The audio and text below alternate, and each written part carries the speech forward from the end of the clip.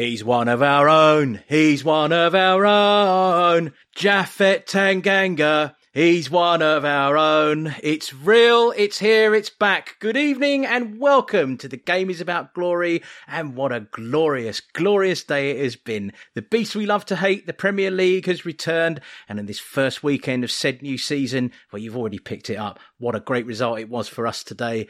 The mighty Tottenham Hotspur beating Manchester City at White Hart Lane. I had a quite sarcastic line about our opening fixture against Abu Dhabi Sovereign Wealth Fund. Tap, tappity, tap, tap. Nudge, nudge, wink, wink. Who, us? Never bent a financial fair play rule ever. No, not us, Gov. FC. But who cares? We stuffed them. It was incidentally the first game seen in a rip-roaring White Hart Lane for 17 and a half months. We will also be looking back at the latest week that was in the world of Tottenham Hotspur, and with the transfer deadline creeping ever closer, we will be getting into the whole mad mechanism that is the transfer window, what we like about it, what we don't, and the changes we'd like to see. My name is Steph, and joining me are Ricky, Ram and Milo. Hello, chaps. How are you? Hey, Steph. Hi, Steph. Yeah. You're right. You haven't answered the question. Chipper. How are you? Oh, good. Ecstatic. Although I have just seen that you've called me Milo in the notes there. Milo. Well done. Well picked up, mate. Well picked up. Yes, a new season, of course, chaps, means that Milo has been rifling through his smash hits back issues again to find an intro question. So, gents, on behalf of the mighty Milo, I'd like you to tell me, what's your favourite TV theme tune of all time? Starting with you, Ram. Okay, so I wanted to say the A-Team because it's such a perfect soundtrack of my childhood and it really brings back great memories. But the honest answer is the Golden Girls. What a theme tune. Milo's first out of the traps with a snigger at that one. So, Milo, why don't you appraise us of your favourite TV Well, theme thank you tune? for being a friend, Steph. I called you by your real name. That's nice. I was thinking back on this as well. So I was very tempted by Joe 90, which I really like. But I think Hawaii 5-0. Oh, it's a good one. That's I like good. that a lot. When I was a kid, I used to copy the Steve McGarrett when it was and he used to look back from that tower behind him in Honolulu and you used to think, man, he looks so cool. I wish I was Jack Lord. Yeah, it's a good call, that. I had a little 7-inch EP when I was a kid with, it had Hawaii 5-0 on it, Black Beauty, forget that, skip that one. And then, I can't remember what the other one was. There was 4 tracks on it, but Hawaii 5-0 got hammered. Yeah, that's great. Solid entry. Ricky, you're going to have to, got some living up to do there, mate. I was sure that Milo was going to go for Test match cricket there.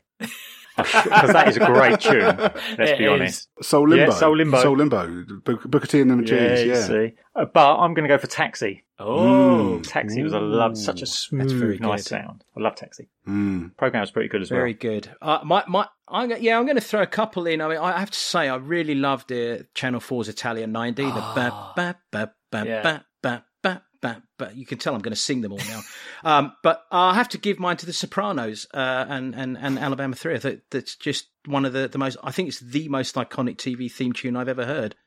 I mean, even though it's actually not technically a theme tune, it's a song used as one, but they kind of owned it. So I'm going Alabama 3. Yeah, but of course there's at least 6 of them in the band, I think. So I was always very confused by that. I quite liked it. Anyway, so let's start with the week that was. More specifically, a little bit of transfer news. As suggested on this pod a few weeks ago, actually by you, Milo, to be fair, it is official that Alfie Whiteman has gone out on loan to Swedish side Degerfors. Degerfors' former first-choice keeper, Ismail Diawara, joined Malmo on Wednesday, with Whiteman replacing him. That's, by the way, is what you get with this pod. You get to find out where Degerfors' keeper went to, which I think is top poddery. And don't you forget it. You only get it on The Game is About Glory. Tell your friends. This is what Whiteman's first loan and a great opportunity for him to get first-team football. Very, very true. And presumably Brandon Austin will stay at Spurs this season and be third choice. Dennis Serkin joined Sunderland on a permanent deal finally on Wednesday, and it is a shame to lose young Dennis, but with 3 left-backs ahead of him in the pecking order, maybe he couldn't see an easy route into the first team.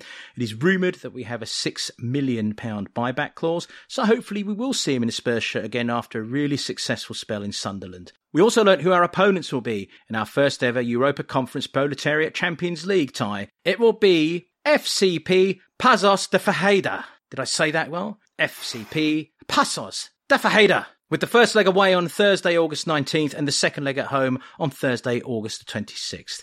This is a playoff match with the winner entering the group stages of this inaugural tournament. More in this game later because I'm getting ahead of myself because we're here, lads. We can talk about it. The first game of the season, a screaming stadium, the energy, the electricity. What do you think of the lineup?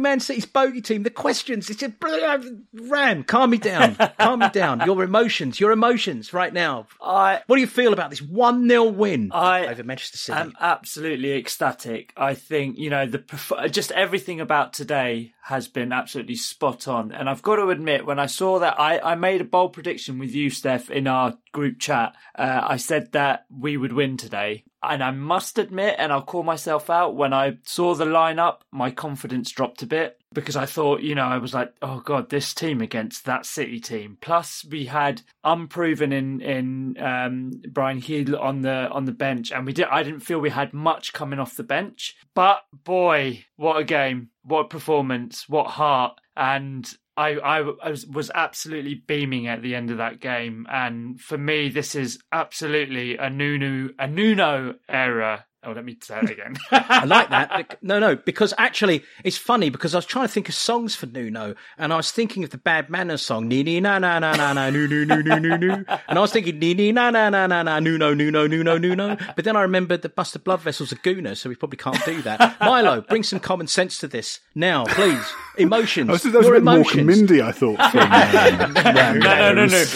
I'm feeling pretty Morecambe Mindy with excitement right now, mate. Anything could happen. I can't predict what's flying out of my mouth in the next hour. So bring some common sense to us. A little bit of emotion in there. Come on, my friend. What was it like to see that 1-0 win today? Yeah, it was a really solid performance. Everyone played well right the way through the team. I thought our game plan, went really well.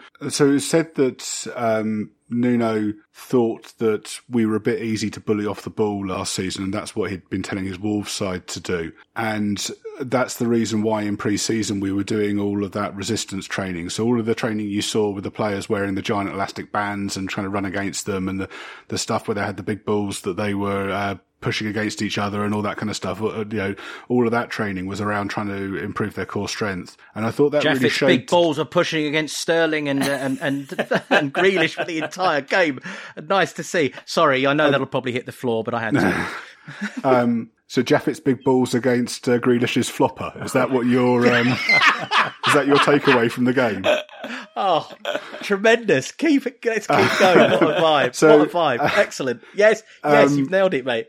But I thought that really showed in that, particularly once we weathered the first 15 minutes, there was a real snap in our tackle today. Most of our chances came from turnovers against them, and I thought City really struggled with it, and they were getting a bit whingy and niggly about it, which is really interesting because that's what they've done to us in the past, where there's been snide little fouls and what have you. It wasn't the off-the-ball stuff with them or the taps or the ankles or stuff like that. We were just really solid and firm on them. And so I think all of that work in pre-season really paid benefit.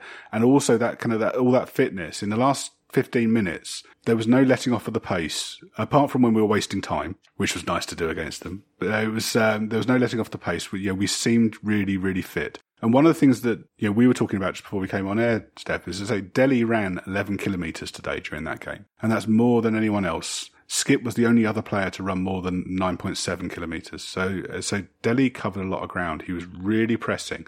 It wasn't the Delhi that we'd seen in pre-season. He didn't have many opportunities to join a front four. But what he was doing, he was closing down, snapping, and really, really pressuring them. And, we saw the same from Højbjerg and Skip through midfield. It was just an excellent performance. And so, as you were saying, that's without us getting on to Jaffet, who undoubtedly was man of the match and may well have just saved us 20 million quid. Well, it's tough to say, isn't it? Because you've got, as you say, you've got Jaffet, who was just outstanding. You've got Delhi, who was tremendous. Also, I think Lucas Moura deserves a really big mention here. Thought he really defied critics again, of which I think I've been honest in the past. I have been, and I usually say that. But I'm always very happy to admit when he proves me wrong, and he continues to do so. So, yes. Ricky, you now get to enjoy the moment as well. Your feelings on today's 1-0 victory over the champions. Well, it's an old cliche, but I was over the moon with the way things went today, and I was over the moon for Nuno and the fans there. I mean, it's been a bit of a tough, close season with what's been going on. I think actually pre-season itself for the team had been going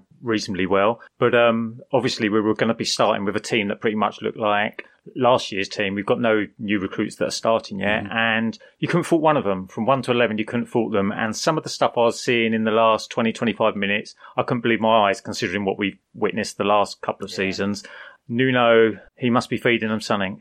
And, you know, I mean, it's working, whatever it is, because they certainly look like they're buying into his thoughts and his systems. And I mean, it's going to take a while to get up to speed, but you can't have a bigger obstacle than Man City on the first day. And to beat them, I mean, yeah, they have a few players out, but we're certainly not fully up to speed yet. But if it's effort you want and commitment and tenacity, they gave that in spades today. And definitely Jaffid. He was like an animal today. And like any good animal, he marked his area on that corner of the pitch early in the game.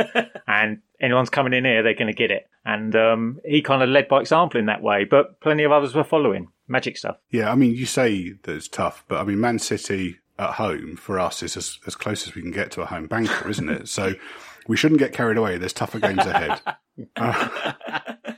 I thought, say Jaffid, in terms of, you know, he's got Grealish and Sterling up against him, that there isn't a tougher, I'd be surprised if he gets a tougher challenge than that all season. Exactly. In terms of the players there and what they can do. And he had them. What was particularly impressive about what he was doing for me was that he was playing them the way that you used to watch Ledley play really good players, in terms of physical, tough, but really giving them very few chances to con things out of him. I mean, and Grealish was flopping all over the place and trying to, and Sterling got into it as well, but he was really, and the referee did a very good job, I thought, finding that line in the game as well. He was really walking that line so well, and I was thinking, with more experience, he could end up playing the game in the way Ledley did in terms of being physical, but never going over the line. The other thing that was great was, I'm pretty sure that was part of Pep's plan. So Tanganga could be a weak spot on the right back. Let's sort of overload him on that side. And he just pushed that all out of the way. And Pep, no wonder he was talking to his old cronies on the old bench there, because he just couldn't figure out how to, deal with it, basically. You were asking earlier what Nuno has been feeding them. And, I thought that one of the clearest things he's been feeding them was structure, plan, assignment, and a real collective community shape. And no two players benefited more from that today for me than Eric Dyer and Davinson Sanchez, two of the most maligned players in our squad for the last 2 years, who I think today were virtually flawless. And were and in Dyer's case was quietly imperious. And Ram, I thought it might be interesting to hear what you thought about that as a comment, and overall to give us a little thought on Nuno's what Nuno's done in terms of shape and focus. I agree with you with Dyer and Sanchez on that comment, and there was a couple of things I saw today. Dyer made very positive affirmative actions, where a couple of times last season he kind of didn't go in, and him and Hugo had a bit of a miscommunication, and we conceded a few times through that. And there was leadership, and it wasn't just leadership between the two of them. There was leadership all around the pitch. So they were doing their jobs because they were confident that others were doing theirs. And it was like that, in a circular motion across that pitch. And there was just so much communication, so much. Everyone was talking to each other. There wasn't just, normally you have the usual suspects, Dyer talking to the players, Højbjerg, but everyone was communicating. They were disciplined. There was heart. And I think that's what Nuno's given them. He's kind of just told them to go out there and really just play as a unit and play as if they're all leaders, not just as if, okay, follow what such and such is doing. I think what helped them today was that we didn't drop deeper and deeper and deeper as the game went on. So, I think a lot of the problem we saw last year with, both of those centre-backs was that we were playing so deep and we were inviting play on that, with that number of chances that you're allowing an opposition to have, you're almost inviting a mistake, aren't you? You're expecting something like that to happen, and you're making it difficult for them. We expected a hell of a lot from our centre-backs last year. And I think Nuno's already made it their job a little bit easier by not playing in that way. And I think actually, to be fair, we saw that with Mason towards the end of last season as well. Yeah, I'd agree with you on both of their performances. I feel a little sorry for Sanchez because he's obviously come back from the Copa America, brimming full of confidence, and he looks like a different player to the one that we saw a few times quite often last season. But he's about to lose his place. Romero's going to come in, and he's going to find himself out, on the bench or playing in the cups. It's a bit of a shame because he's playing really well. We assume. I'd be amazed if that didn't happen. That is possibly what could happen. But I think that in a good way, there is still very much a place for him in the squad, and I think he still could have a big part to play in some big games coming up. In the first 15-20 minutes, he looked like our new ball-playing centre-half, didn't he? Because he kept just pinging. He was the one we'd release it to, and he'd ping it, and that. Which the long balls, although you think, oh my God, this is ridiculous, we actually won quite a few of them. Sonny got in there, or Mora got in there, so it wasn't like a fruitless exercise. I think today as well, we played, especially even from the front through, we played quite narrow to maybe force them round on the sides a bit more. And maybe you're playing a bit more into like Dyer's or Sanchez's strengths by doing that. I mean, it's not like we were playing a high line, but we weren't playing a deep line.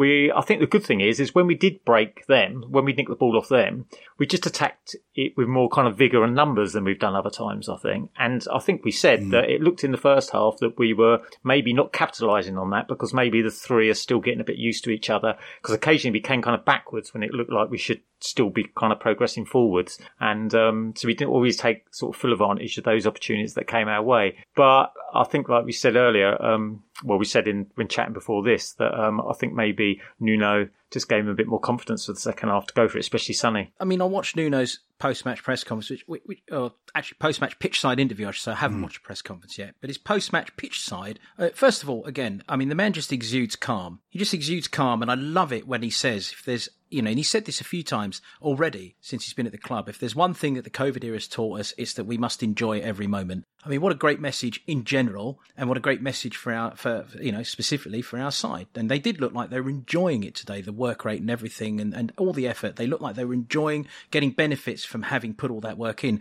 But he said 3 words to me. Well, he said 3 words to the entire world, but he said 3 words that to me really stuck. Building small societies. And he was talking about on the pitch, that the effort and so on and so forth, that he said it's about out on that pitch, building small societies. I'm interested in what those words might mean to any of you when he says that. Do they resonate with you like it did with me, or is this a tangent that I'm going off on that will end up on the edit floor? What do you think he meant by that, Steph? Do you think he meant like creating sections of the pitch where people have good relationships together, or? I did think that very much, and I think also, like, each little society and collective has a very defined and specific role to support the other. Yeah. And I feel that that's one of the chief reasons that Dyer and Sanchez were able to get on with their jobs so much more effectively. And I think also it plays into what Milo was saying earlier as well, that, we offered a threat throughout the game. We didn't just fold back and play deep. We were quite brave in the sense of we always left 3 up. One of the criticisms we made quite a lot of us last season was that there weren't obvious partnerships. So quite often, in the key parts of the pitch, players look like strangers, and I don't think that was the case today. So I mean, Dyer and Sanchez, played very well together. The 3 in central midfield played well. They played well as a unit, and I think them playing so many games together, not rotating so much in the later pre-season friendlies, really paid benefits today. And I think the other thing that's interesting is to say we're seeing Højbjerg playing in his Danish Euros position rather than the position we saw him last season. And Skip had an excellent game at the base of midfield. He played very well. He had a nervy first 10-15 minutes, and maybe had to kind of stretch himself a bit more than was probably expecting. But he would have learnt so much from that game today. There isn't a tougher midfield in the league to play against, and he did really well. I mean, adding on to what you were saying about Dele and the amount of ground he's covered, I mean, the other thing you're going to 100% get out of Skip and Højbjerg is kind of maximum effort as well. So add all those 3 together, and of course that's going to help the defence. It's got to. Yeah, and you put Lo Celso in there as the obvious rotation option, and he covers a lot of ground as well. He's very hard-working, will press relentlessly. So as a 4 for those 3 positions there, you've got some nice options there. And I think the players we're seeing not involved are the ones who are less adept at that. I think the other thing about our starting 11 today is none of the players there are players with big egos. They're all players who work. They're all players who buy into a system and run constantly. And maybe the players we're seeing less of are the ones who are less keen on that. And, maybe there's a sign there around what Nuno might want longer term and what, a Nuno side might look like after a couple of windows when we've managed to really finish the job of refreshing the squad. Do we think that Skip's loan to Norwich might be one of our most successful loans of all time? Because they made him the heartbeat of their team, essentially. So we probably owe them a bit of thanks for doing that in the Championship. And he's come back, absolutely. He bossed it in that midfield after that initial nervy sort of 10-15. But it's nice to know that we've got those super solid options, because obviously Man City is a bit of a kind of specialist case quite often when you play them, when we're going to be playing other teams that you would call so-called lesser teams. But hopefully that's where Lo Celso, who can play both of those types of games, and hopefully Dembele, when he comes back, we can use him in the midfield areas as well. Let me also bring up, we're literally going through player by player, and there's only a couple of players we haven't really talked about. Well, there's 3 left to talk about. The first of which we haven't discussed at all, either in our WhatsApp thread, in our pre-game before we went on air just now, and it was, I think, Sergio Reguilón's best defensive performance for us. We really didn't see very much of him going forward. It wasn't the way we were playing, it wasn't the system, but my word, he was really solid today, and he really proved the point to me that, again, when you give good footballers a proper system and they can see that their teammates are playing to a proper system and everyone's all in, they can do their job very, very well. And we've questioned him as a defensive player in the past, but I don't think we will be after today, will we? No, I don't think so. I think, as I said, I think we kind of forced them into the wide areas, and we were so lucky that Reguilón and Japhet were mega on their game. So that sort of snuffed that out and just gave us the platform. Or they weren't helping that much in attack, but that's because they were so busy in defence. But at least that gave us that big platform for when we got the ball off them, because in the they had a lot of middle third possession, and in the first 15-20 minutes they were good, and then they kind of just lost their way a bit. They're usually massively creative, City, but they ended up almost like towards in the second half adopting the Villa tactic, which was let's give it to Grealish and see what he can do. And it was great. It was like let's give it to De Bruyne and see if he can magic something out of nothing. But no, the thing was, anyway, sorry, go on. The way that City play, I mean, their play sort of down the flanks and like cutting in and like taking it right to the byline and then putting it into the middle. That's something that's so synonymous with them, and they're so good at it. So it just goes to show how good Japhet and Reggie were today. And I actually put Reggie as when we're going to discuss sort of players that had good game or bad game, and I considered putting Reggie purely because I was like, I didn't see much of him going forward, and then I actually thought about it and I was like, but he was brilliant. He was absolutely brilliant. He did the job of a defender as he should have today, and that it's a credit to him because it shows that he can vary his game and he can like mix it up when he needs to. I think one of the things we need to remember about Reggie is that he had a little time out injured last season, and again on here I was speculating as to whether he was struggling a bit coming back from those injuries, and I think maybe we're just seeing Reggie after a full pre-season and back to match fitness, and that the second half of last season after he came back from that injury was a bit of a slog for him because he was having to play his way back into form. He did get forward a lot more towards the end of the game, particularly after Lo Celso came on, and I thought we saw him further up then, and again I think that comes down to us being fitter than City and having the legs to go the distance. I thought he had a good game. There were a couple of mistakes early on. He lost the ball in midfield and was a bit slow to track back. But he was another one who was very vocal. I saw him making a lot of noise, and he had a good game. If we're going to do this, we might as well say actually that Lloris, although not really troubled too much by them, had a good game as well. Yeah, he had an early problem when he missed that misjudged ball that really should have resulted in a goal from Fernandinho, who I think at that point is Mr. Sitter. That's the only mistake I saw him make. Yeah, his fist was very close to his head. I wonder whether that put him off. I don't know when he was coming out then. But he was a lot more assertive today and coming out for stuff more than we've seen him. Last season he hugged his line a lot more than we had previously, and he was coming out for things today. Yeah, and then we move. Obviously, now we're going to go up top. I think we'll leave the man till last. Let's talk about Stevie Bergwijn, who had another one of his increasingly stronger games. We've seen this growing through pre-season. He's been growing and growing and growing. And again today, he put in a really storming performance, working hard, giving City a lot to think about.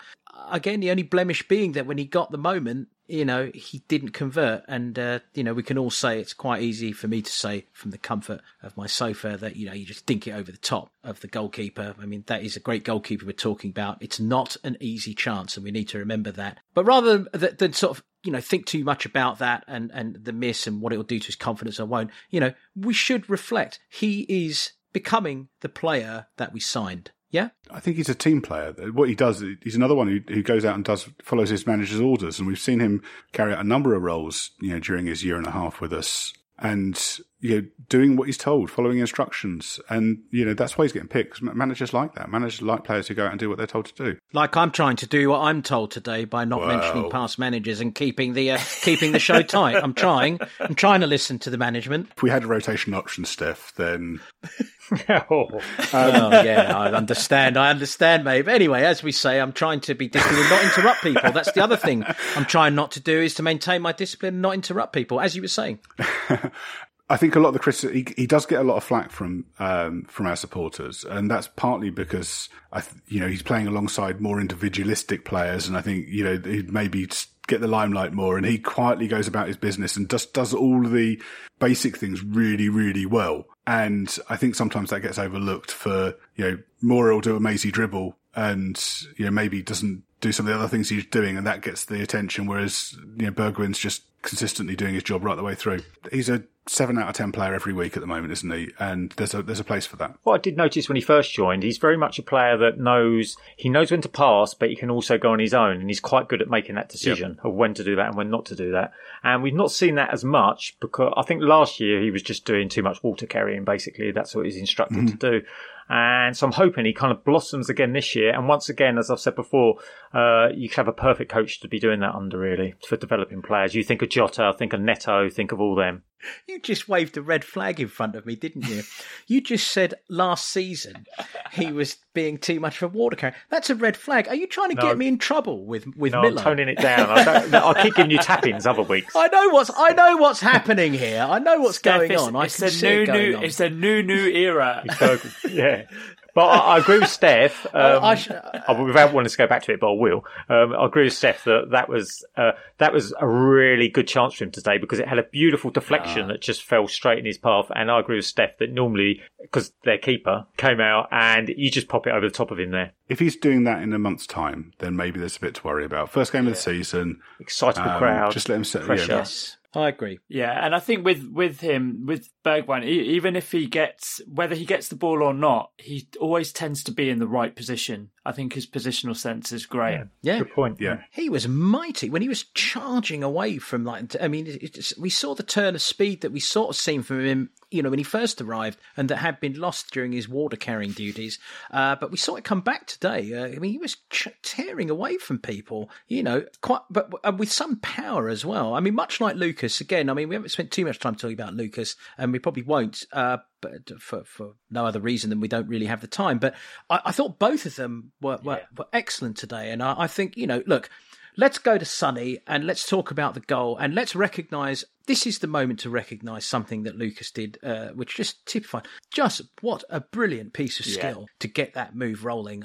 Wow. Mm-hmm. Really, really nice. And then, of course, it fell to Sonny. And who wants to take up Sonny's performance today? I thought he had a really good game. Leading the line, there's a handful of things he has to do there that probably don't come particularly naturally to him, but he's got better at the more he's played there. I think it's telling. I think our front three look better than theirs. I felt sorry for Torres today.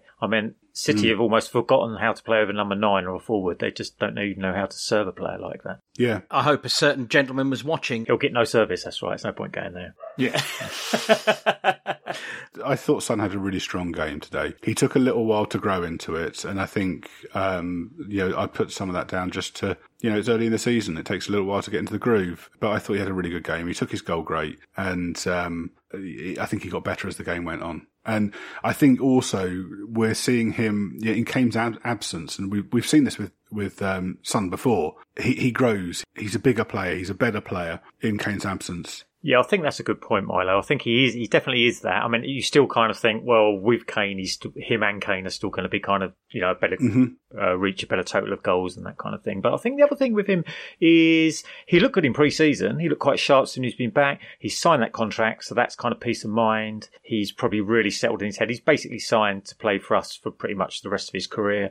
And I think he does love playing for us, I think. And if he can carry responsibility, I think he's up for that these days. I think he's up for that. Can I just pick up one thing? So Jonathan Veal, just after the game, tweeted that since Pep Guardiola called Tottenham the Harry Kane team, Spurs have beaten City 4 times at home, and Kane has only played once, and even then he came off injured early in that game. So since is that the first recorded instance of him tapping up Harry? Yes, it is. That's well said, and absolutely. That's when Steph first noted it in his book of crimes against Tottenham Hotspur. It's volume 2022, or it's a lot, isn't it? It's a heavy old tome. Yeah, several volumes taken up by the last 2 years, but anyway.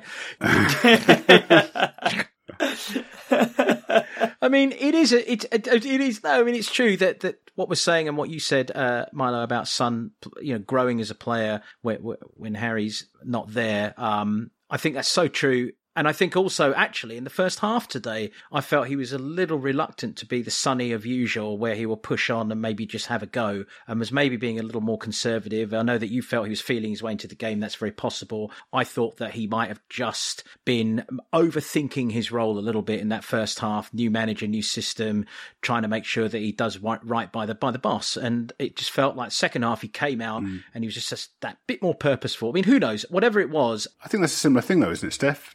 Kind of feeling your way into the game, feeling your way into the season, learning under a new manager. They're all kind of similar things. Yes, but I can't possibly be seen to agree with you on it. Oh, okay, so there's got to be some difference between us, please. I mean, that we can't do that. No, you're right. You are right. I think also what we saw there is that City's back four when they were in possession played very narrow and cutting off space. So I think it took our players a little bit of time to work out what City were doing and find ways around it. And I think also that's part of the reason why the three of them got in each other's way a few times. So particularly earlier in the game, you saw them just block each other's runs or run across each other, and we weren't quite finishing off moves we started, which is something that Nuno picked up on in his press conference. He was saying that early in the game we were starting moves, but we weren't able to finish them off, and that's one of the things that got better as the game went on. And I think he's right, and he talked about that being something that we need to work on. I do think this is the point as we come to the closure of analysing this victory today. I think it's the point to bring Harry Kane's name in and up. For what it's worth, I thought it was the perfect decision by Nuno, the right thing to do. On a football sense, though, we go back to Sonny and Sonny growing as a player when Harry's not on the pitch. I think as much as anything, it's about the whole team not being subconsciously reliant on, the best striker in the world. And he is. There's no denying it. He's a brilliant, brilliant player, Harry Kane. And I think there is a subconscious desire to, kind of just give it to him because that 8 out of 10 times he's going to get the job done. And that wasn't helped by the system we played the last 2 years, which basically just focused all our creative intent on 2 players. Or 1+1, I would say. So I think that one of the things, and I want to throw this open to you, is that, if Harry is not sold, which I believe it would now be a disaster to sell him for a variety of reasons, which I'm sure you guys will fill in, I think Harry needs to sort of remember what it was like to come in under Poch and to work for your place and to work with the team again. And I say this not saying it's his fault. I don't blame him for the last 2 seasons. It's the way he was coached.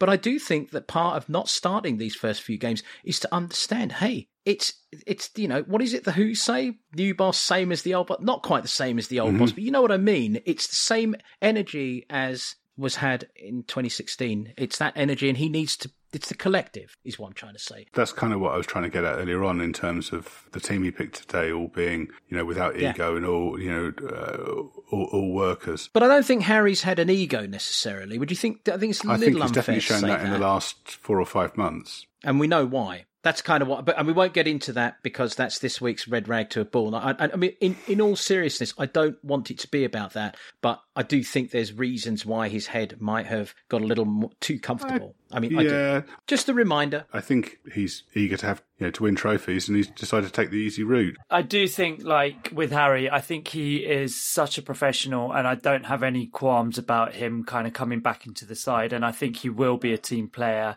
and he will be a part of a cohesive unit for that. So he just needs to get. I think we just need to, whatever happens, if he stays, I've got no issue with him, and I think he will perform to the best of his abilities.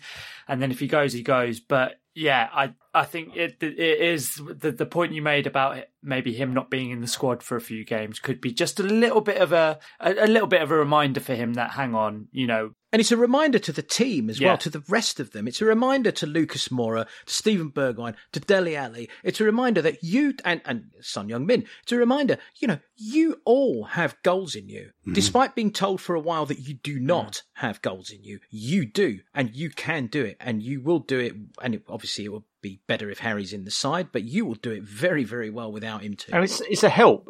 There's no two ways about it. It's a help to have results like that today, because the stadium bouncing like that, it's almost kind of like, that is my team, but I'm not part of it. Are they kind of moving on without me? Or, I mean, if we had 5 losses in the first month, it's almost kind of like, Harry Kane, we need you back. You're going to be saving us. Well, if it's round the other way and we're kind of like showing real good form and it seems like something's coming together, it just plants a little seed in Harry's head, I think. It can plant a seed in Harry's head to think, especially if, in other words, staying wouldn't be a bad thing, especially if obviously the bid doesn't, they don't come forth with the bid, basically. Final question for you on Harry. He was there in his box today with the family. On 85 minutes, I think 58,000 people started singing "Are You Watching Harry Kane?" It kind of shocked me, actually, the veracity with which it was being sung and the ferocity. What do you think his reaction would have been? Do you think he would have chuckled and said, well, it's okay, we'll get this show back on the road? Or do you think it would have been like, oh, crikey, I might have really, overcooked my chips here? And handing the old "You're One of Our Own" song on to Jaffet. I suppose that really cheered him up as well.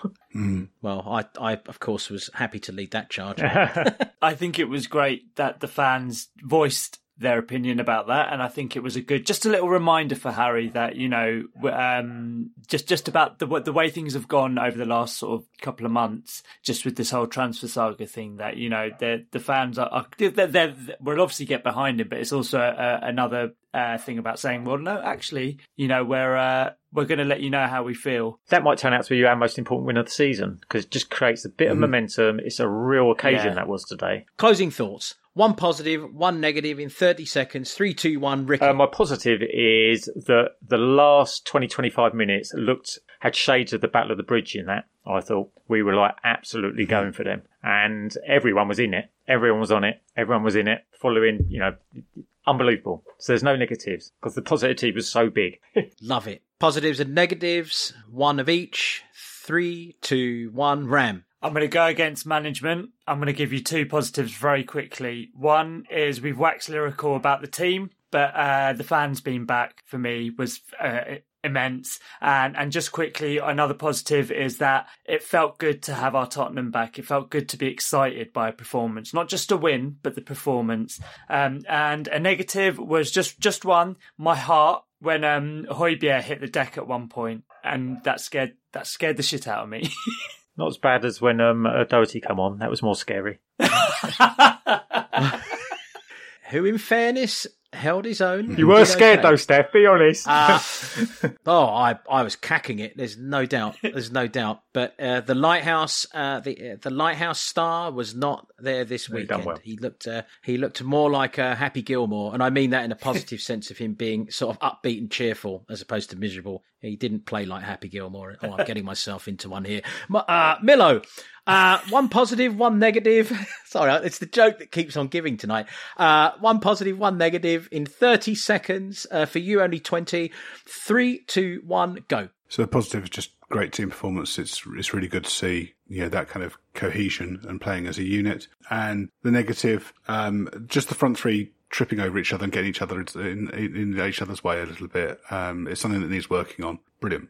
Yeah, I'm actually just going to close by saying that I think you've covered all the positives that there are to cover. I will give the highlight positive to me was actually I thought Lucas Moura was out of his skin today. I mean, just out of his skin, and just looks, when he's playing like he did today, he just looks unplayable, untouchable, and intelligent. So that was just an enormous positive, because they're not things I always attribute to him. And you do wonder if Nuno is perhaps the coach who's going to really bring him to a fruition that we maybe didn't think was possible. And you know what? I don't have a negative. So with that, once again, a round of applause. If you're near that special effects button, Milo, look for it, because we want a round of applause for today's 1-0 victory over Manchester City, with the winning goal being scored by Sonny. There it is.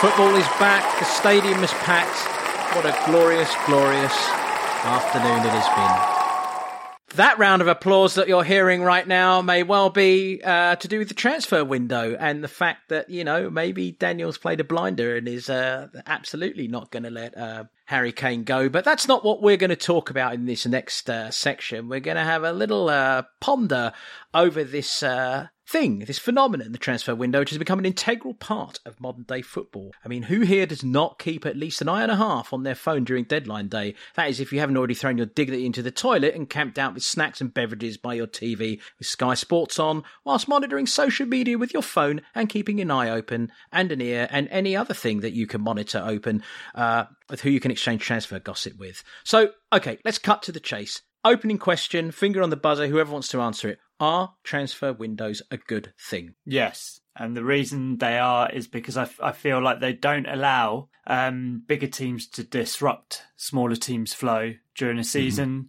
So imagine if a City and a Chelsea, who already spend big in transfer windows, if they decide, if a rival, maybe a smaller team in the league has one player that's really quite special and is doing good things, and they're like, we're going to nab that player off you because we need him. So I think, yes, it brings a little bit of control against the sort of elite and much bigger teams. I think that's right. I think what you'd see, you see this a little bit anyway with smaller teams' best players being linked with bigger clubs in the lead up to a game against them. But I think you'd see a lot more of that kind of disruptive activity ahead of those games if we were back where we were, where transfers could go a lot further into the season. I think probably there's also a case for them inflating fees a little bit towards the end of the window, isn't there? So that probably helps smaller clubs. Having the end date does kind of crystallise everyone's thoughts and their kind of work. So it's just, not have it ongoing, just constantly in the background. It can be a bit harsh if you ended up a bit like we did when Son and Kane both get injured and you might need a striker. But, use your youth team, you're going to have to. Mm-hmm. Well, let me ask this. I mean, do we think that perhaps the deadline day should be before the season starts? Do we think there's an argument for that to be the case, to force clubs to get their business done during the off-season? So as when you've kicked that ball on the first day of the season, you know that you've got that squad? Again, yeah, I agree with that, because, it's disruptive, I think, if not. And I think it's just a nice formulaic way to kind of start the season. Okay, we've done our business. All clubs have done that. Let's get on with the season. Let's get on with playing football and not have this will he, won't he, agents getting involved, managers having to discuss things, in the first few games, when really we should just be talking about the exciting new season that's coming ahead. I think that's right. But we did have that, and we've just moved away from that. I think that would only work if all of the leagues within a jurisdiction, so all of the European clubs had the same window, because otherwise you've got the position, and we had this, didn't we, where our window had closed, but we still risked Spanish clubs, trying to sign our players and what have you.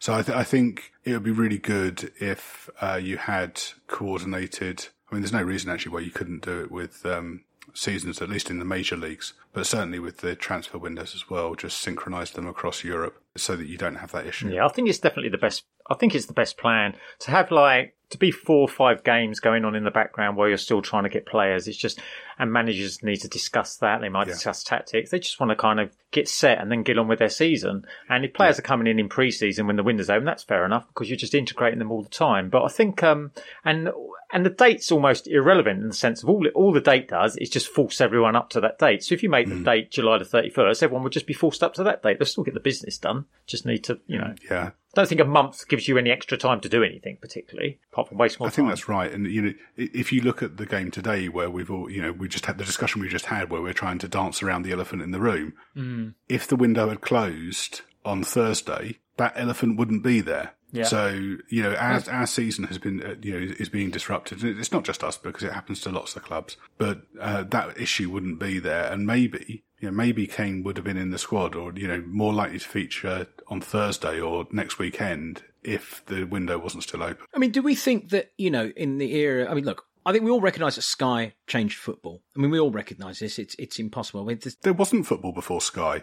There was no football between Sky and the Premier League. We all know this. That's you're absolutely right. But just cut me some slack here and let's pretend there was. We would agree that Super Leagues and whatever, the big change was Sky. Do we think that social media, Sky, all of that, do we think that they've made the transfer deadline being at the end of August, i.e. 2-3 games into the season, do we think it's because of them? Because it's that extra drama? Because we do dance around elephants in rooms? And, it's become almost as important as the first few games of the season itself, right? And is it because of these sources and because of the gossip, the increasing gossip world we live in? I think Sky would do the same whenever it was. I don't think that would change anything. I think what I find most interesting about this is that other reporting, and particularly now you've got 24-hour news, is more like transfer deadline day. And I thought, when you get a general election, like the result on that, they almost cover like transfer deadline day now. And I think, back in 2010 when we had the hung parliament and it was going on, like Sky News' reporting of that was exactly the same as Sky Sports News. So I think really what's actually happened is that we've kind of transfer deadline day, all news. And yeah. Wow. That's sort of quite frightening actually, because, and by the way, I have to throw this little adjoiner in there. The old ITK. I mean, how much attention do you pay to him? Do you all have a little favourite ITK? Do you engage in that? Do you ever allow yourself to drift on the fantasy of dreams from someone with an exotic name from a far clime who tells you that someone glorious is coming? I do enjoy ITK. I enjoy reading it just because I find it funny, and I think, and also because sometimes it's like, oh, imagine if that actually wasn't bullshit. But what was? Give me an example. Oh. Do you remember Leandro? I'm putting you on the spot. Oh, right, yeah. Oh, come on. How can we forget Leandro? Leandro's become legendary, isn't he? You remember that? Leandro kind of cropped up for the next 6 or 7 years just because. It was like this. Was it blue and yellow? Blue and yellow, yeah. But it was like blue and yellow. That's right. Oh, blue and yellow. It was like this sort of like colour-coded, like, blue and yellow, nudge, wink, nudge, it's coming. And I think a lot of ITK is just now, especially on social media, it's about people just will post anything for clout, so anything for likes, anything for retweets, anything for follows, and that's what it's become. But then every once in a while there's that one that comes true, and it completely reinstates your faith that ITK isn't ITK Nunu ITK Tiki no ITK. I'm still in pre-season mode. This is my first pod for a little while. Great. So you're all right. You're keeping up with the action. Just keep your focus and fitness in these last 10, 15 minutes and you'll be fine. Anyway. Go on, you had your hand up there, Milo. I hadn't thought about this before coming on, but I think I've talked to you about this before. But way back when, I had a bet with a mate that I couldn't get a story in a national or in a newspaper, and I made up. I'm sure I told you this before. I made up stuff about Diego. The world needs to know. I made up stuff about Diego, and this is the only time I've done this. So if I say anything on Twitter or what have you, which Diego? Just to be clear, the sock, the Brazilian player, and okay. So what I did. Is that in the no gossip? The sock? Is that what he was known as? It was what it came out as when it's put through Google Translate. I think was why he ended up being called that. That's great. Okay. Good. But I put a story on his club's message board with made up quotes from him saying that he was looking forward to coming to Spurs because he wanted to work under a Portuguese manager. And so basically linking him with Mourinho. This is before Mourinho joined Chelsea. And Excuse me. Before you go any further, would you mind please not? We're trying not to mention that name tonight on the pod, and I'm going to have to be very strict about this. We'll have to edit this out. This is before he poisoned your mind against him. But yeah, but basically, I got it into the Standard. Basically, I made up quotes on his club's message board, linking him to Spurs and working with the Portuguese speaking manager. That got lifted, and then quoted elsewhere. And then, kind of about a few days later, I saw the made up stuff that I put out there, kind of quoted back at me from people. Amazing. And then it got picked up. Is that your best ever? That's the only one I've ever done. Was Dybala your best ever? Anyway, I do. No, it's great, isn't it? Though, when you see that's a tremendous example of what makes the transfer window sort of exciting, I suppose, in the way, right, Rick? Yeah, you didn't make up Nkudu, did you? And we actually went and bought him. No, was that on your bank? I believed it, even the club. It's interesting that of the rumours, I think the one that that really seduced me at the time was Rivaldo. I really actually somewhere believed that was going to happen, and that resulted in the sort of the nice letter. Do you remember that? We got sent a nice letter by him saying, you're nice, but I'm not, I didn't want to, you're not really good enough for us." But I think in terms of ITK that delivered, the only one I can really remember that shocked me was Rafa van der Vaart. Yeah. And I don't even know if there was much ITK before he came. I think someone mentioned it was in the making. That was a proper deadline day special. Is that the only deadline day special we can remember benefiting from? Because Rasiak, as exciting as he was, doesn't quite count when you stack him up next to Rafa van der Vaart now, does it? That Rafa van der Vaart day, I don't think there was much going on beforehand. That was on deadline day. And I think that was with Harry, wasn't it? And didn't Harry say that Levy basically said to him, "I've got a present for you if you want it," or something like that? And it was on deadline day. And then when he said Van der Vaart, and I mean Harry, for all his for all his faults, he does spin a good yarn, and the way he described it on the day was brilliant. I mean, there should be loads of deadline days because we only sign players on the last day, don't we? Apparently, so there must be loads of deadline day ones. No. I was thinking that when you're talking about ending the transfer deadline day on before the season starts. I mean, it could be a week long and you still get the same number of deals, because basically it comes down to kind of the last few days and then everything starts moving.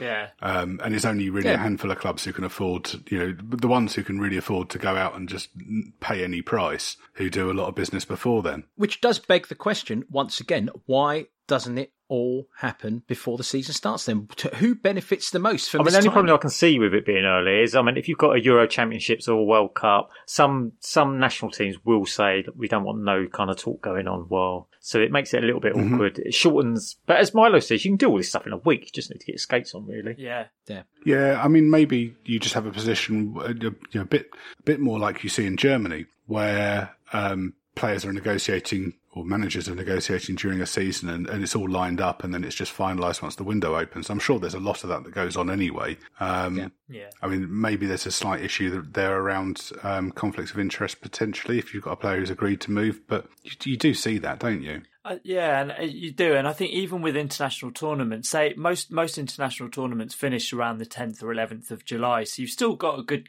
few weeks until even the end. If we were to do a July 30, is it 31st, 30th? I'm not sure. Deadline. You'd still have a good few weeks to do that, and Harry would still be, hanging out of his window of his whatever car he has at the time. That's a staple part of the transfer window. And I just wanted to. Do you guys remember Moutinho? That was a deadline day where it didn't go over the line, and that was, it was basically the facts didn't come through in time, and it was like even at like 12:20, we were like, no, hang on, this could still happen or something.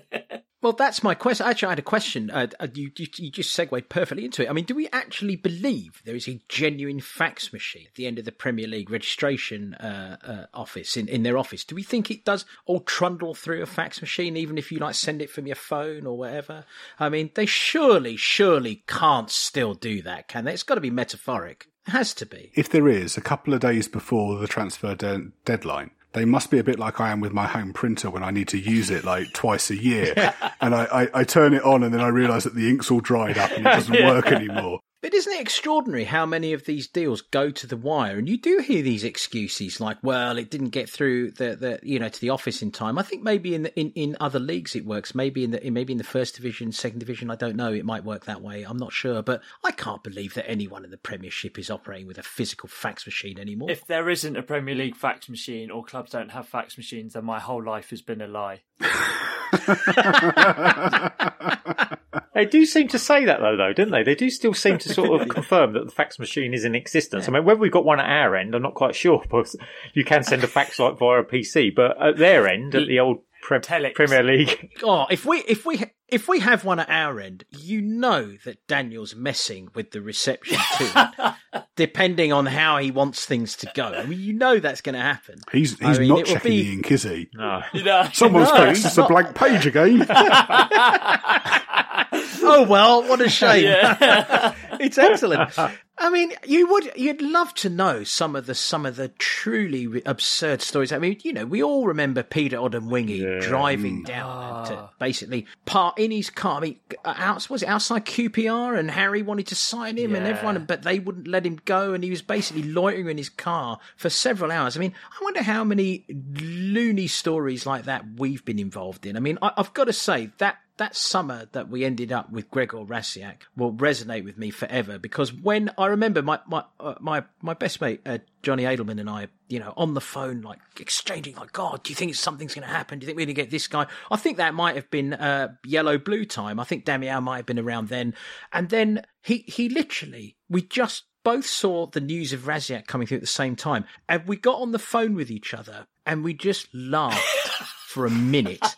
We didn't exchange words. We laughed because it was so painful and so amusing at the same time. But you wonder, have we missed out on anyone at that moment that we ended up with him? How do you think, I mean, what about Dybala? Was that really as close as we thought? How many of these things are real versus manufactured, in your opinions? So, I mean, I think with Dybala, the third-party ownership and the image rights thing was just insurmountable. And I think all the way through the window, people have been saying that was difficult. I think we were just trying to take it down to the wire to see whether we could sort through that, and whether, as you were saying, Ricky, about whether kind of the deadline focused people's minds and it made it more, more doable. But, and of course, what happens afterwards is that it becomes a stick to beat the ownership with, because obviously we weren't trying hard enough or what have you. But sometimes deals are just too difficult to do. There's plenty of examples where the ownership have fucked up, but I'm not sure that's one of them. Yeah, that is the real world, actually, isn't it? That sometimes it just is very difficult to do business. I mean, especially with us. Well, and especially with a lot of those South American players, and then they've come to Portugal and Spain. They are tricky. And I think he had a couple of different agents, didn't he, as well? So it wasn't just a case of kind of dealing with one person. I think there was other people claiming to represent him and saying, you can't talk to that person. I think it was a really, really messy one. Mm-hmm. We've got to talk about, I think it was deadline day when we got rid of a few car staffs. I think it was Berbatov and Keane, and brought in Spurs legend Fraser Campbell. Oh, unbelievable. What an unbelievable window that was. That was probably the most heartbreaking window, actually, because we did lose 53 goals in the space of a week. I mean, we talk about the potential troubles we feel we might have if the elephant in the room was to be flogged. But, I mean, crikey, they're nothing compared to 53 goals. I'm sure that will be in Levy's mind. I'm sure that window will be, and the fact that City haven't been serious up until now, I think if they'd put in a serious bid at the beginning of the window, maybe something could have happened. But I think this late in the window, I'm sure that will be, a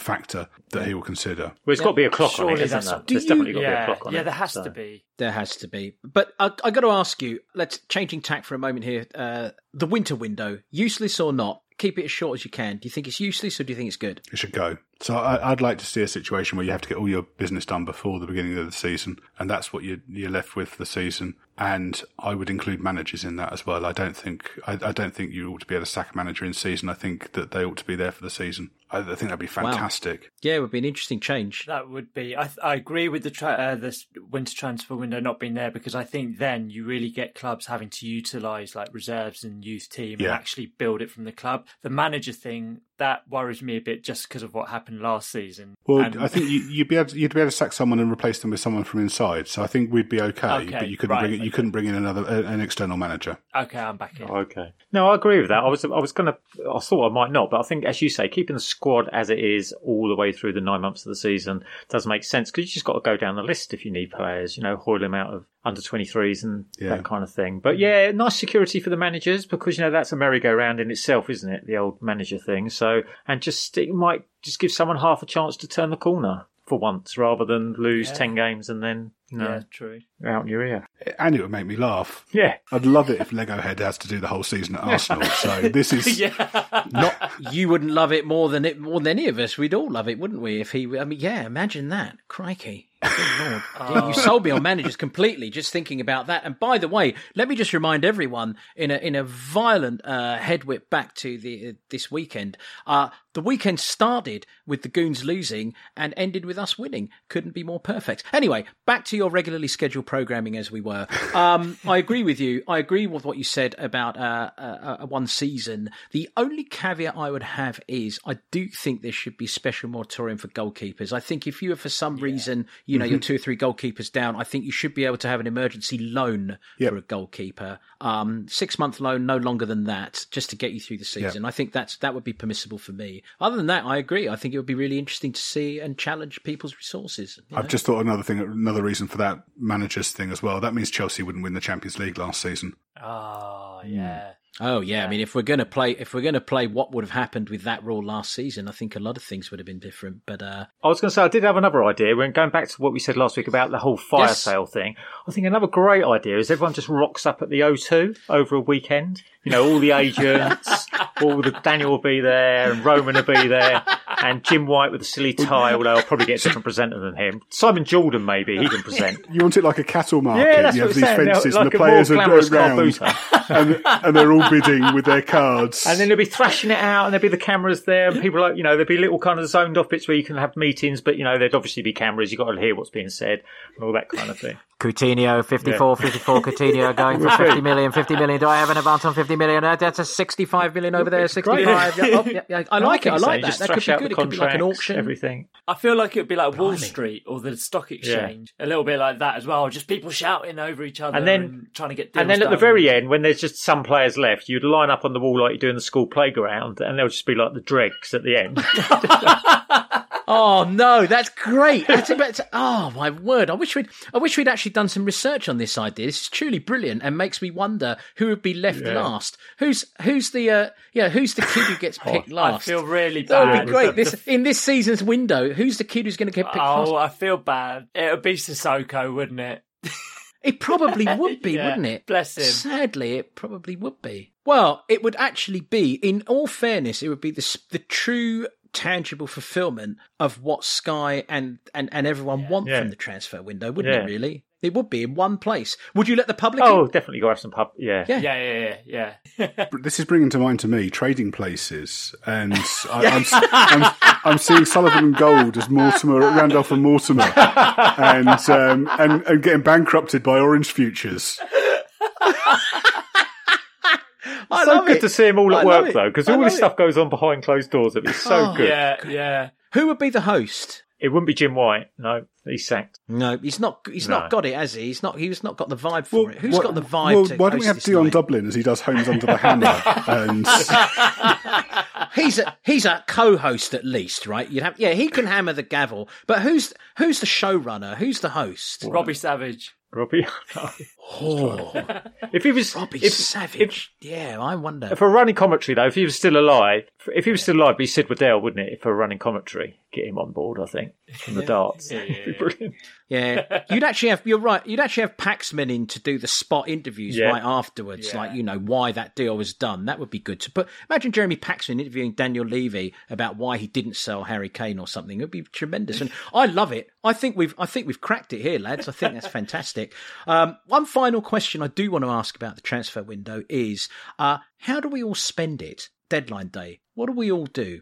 Let's be honest. I'm gonna go to you first, Ricky. What do you do with the final day? Well, this isn't actually going to be that exciting because quite often I'm not really that interested in it anymore. I kind of fallen out of love with it. Not really. Same with the in the know stuff. Sort of more is less. And Jim White is quite annoying. Hate to say that, but he is. And And I suppose maybe the other reason is we've not really been in for too many players around the end of the window. So, Ram, how do you spend the final day? So, well, much like Ricky, when I was younger, I used to just religiously sit in front of Sky Sports and have just waiting for updates, waiting for the yellow ticker to come in, seeing whether Spurs had signed anyone or any massive players coming to the Premier League. Now, though, everything's kind of at your fingertips. Like my phone will pull up an alert, or someone in our group chat will go, "Oh, guess who's gone here," or something like that. So it's kind of where I'm more mobile now, and again, like Ricky said, I think we haven't had. I guess Dybala was probably one of the more exciting things in recent years, but we haven't had that big thing, about such and such. Even Bale was not. It was amazing to have him back and to find out he was coming back, but I wasn't my mind wasn't blown by it. It was just great to have him back. So I think, with social media and stuff like that, it's just there in the background. I enjoy watching Harry. That's about it. Milo? Yeah, I don't pay much attention to it anymore. I suppose I'm the odd one out. I still must admit I cannot help myself. I'm always hoping that we're going to pull some amazing signing out of the bag, something that's going to really just do it for us and push us over the edge. And I think we all know my excitement at the Gareth Bale signing. Anyone want a shirt for £200? I mean, the problem with the Sky program is you could drop into it for 20 minutes. It's just the sheer repetition. It's so mind-numbingly boring. Yeah. And I know newsreels are like that these days. And also, they're never going to better. I can't remember who it was now, but the guy having the dildo shoved in his ear while he was on camera. So, it peaks. It's never going to get better. Let's just leave it there. It's so funny. And why does the window always slam shut? Why can't they just politely close it and be done? I've got a sound effect for that. Where are we? Slamming window. Oh, that should be it. That's what I'm using in a couple of weeks' time. Oh, that's great. I like that.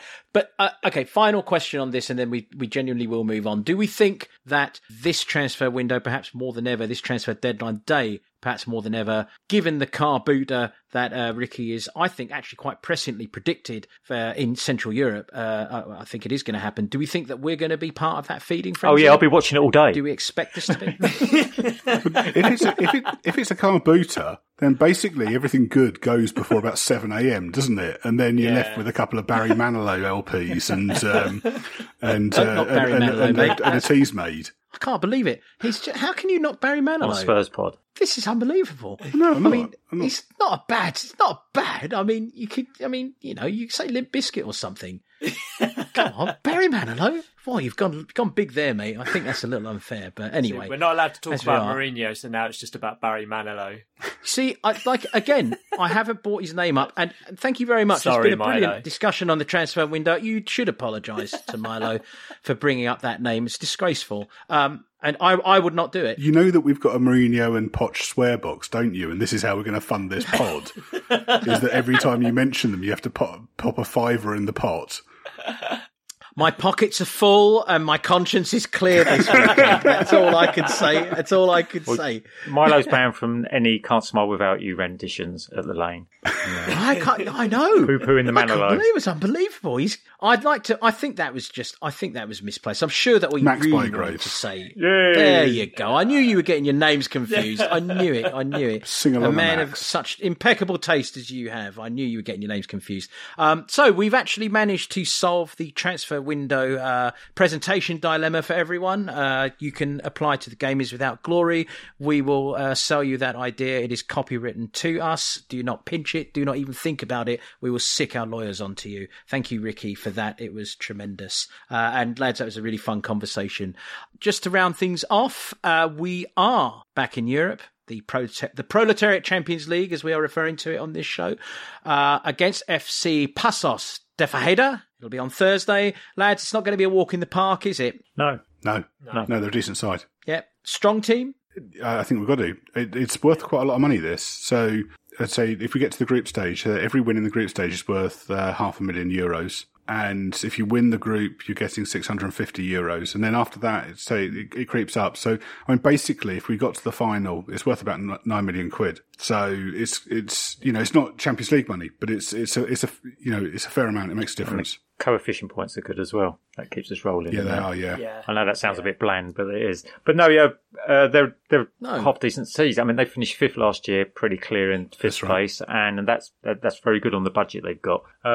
But yeah, I think they've got a game Monday, so they've only got 3 days before their game against us. They've been scheduled to play Monday, but they only play. I mean, there's probably loads of teams like this in the tournament. I mean, their stadium only holds 9,000. So, but they're a team on the up because I think they've been doing some improvements to that. So yeah, they're only back in the Portuguese top flight. Last season was only their second season back up. So they got relegated 4 years ago. They did one season in the second flight, and then second tier, and then they're back up again. They're playing Boa Vista on Monday night. I think it's fair to say that we're probably going to see Christian Romero play, who, by the way, did make his debut today for a few minutes and didn't put a foot wrong. So good enough. We didn't mention it in the Man City review, but it should be noted. Yep. But do we think Benny's going to play? And for those who are not familiar with the Game is About Glory, Benny is the name that we are giving to Brian Hill. You are giving. And if you can I'm never going to call him that. Oh no. Okay. I'm not signed are we going to give Benny? Are we going to give Benny or whoever Milo or however you want to call him, Milo? Are we going to give Brian. Hill a game? Brian, I'm going to call him by his name. I do think we should be giving these our new signings game time, and I think this is, even though it won't be a walk in the park, we should be these players are good enough to kind of start and get some minutes in their legs. There's a striker we've got who's struggling to get some fitness together. I mean, maybe he could get a run out for 15 minutes or so.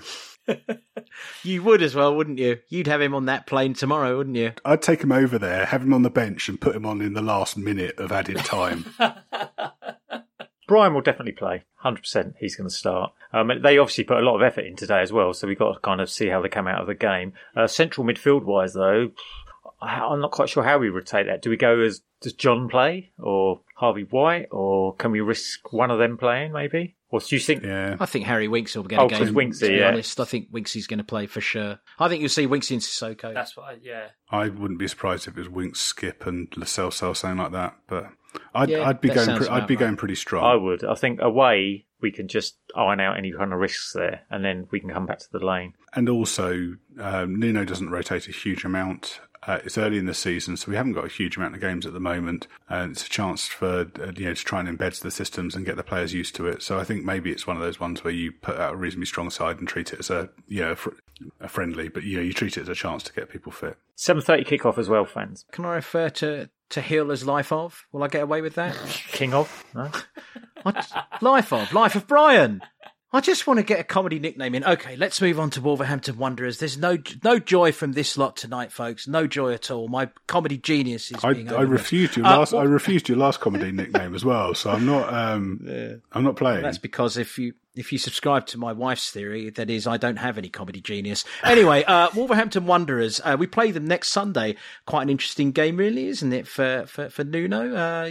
He's going to know every page of their playbook. What do we think? What do we think's going to happen? I think it's handy being away in Portugal. I mean, it's handy that kind of Nuno's got some of the inside track on them, so that's going to help with knowing their players. He's obviously not going to know the system. I watched their second half against Leicester. They actually played really well against Leicester. They created plenty of chances. They played a 3-4-3. Jimenez is back, and Traore played on the left, but pretty much high pressed up. Both the three were quite high pressed up, and Traore had quite a few chances.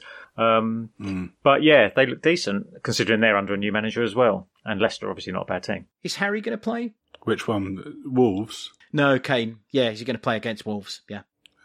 Possibly. I think... Definitely bench minimum. Okay. Yeah, the thing is, it's so up in the air because we actually don't have a definitive answer of what's gonna. We can say we don't think he's going to leave, or we definitely think he's going to leave, but we don't know. And I think that's playing such a big part in our sort of preparations. For him. So I don't know if he'll start. I don't know if he'll be. I think he will be there. There's been a story for a month or so that the plan was always to rest him for the first few games of the season and give him a longer break after the Euros. Obviously we don't know how true that is, but that was quite widely reported.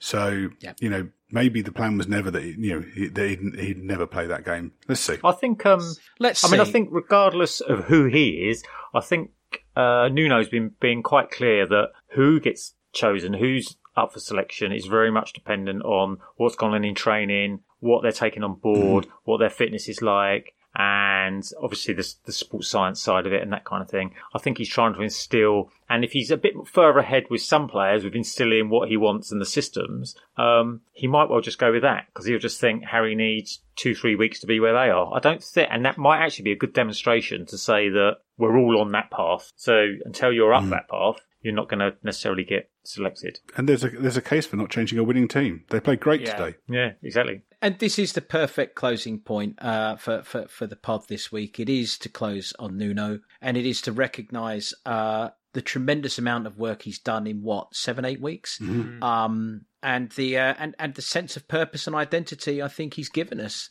which was truly reflected in his side today, and truly reflected in the result and the performance, which was completely and thoroughly deserved. And I think we'd all agree that I'm not going to wait for the applause button. I'm going to give Nuno a round of applause myself. It was tremendous. Yeah, did really well. Would we all agree with that? Yeah. Fantastic. So thank you very much.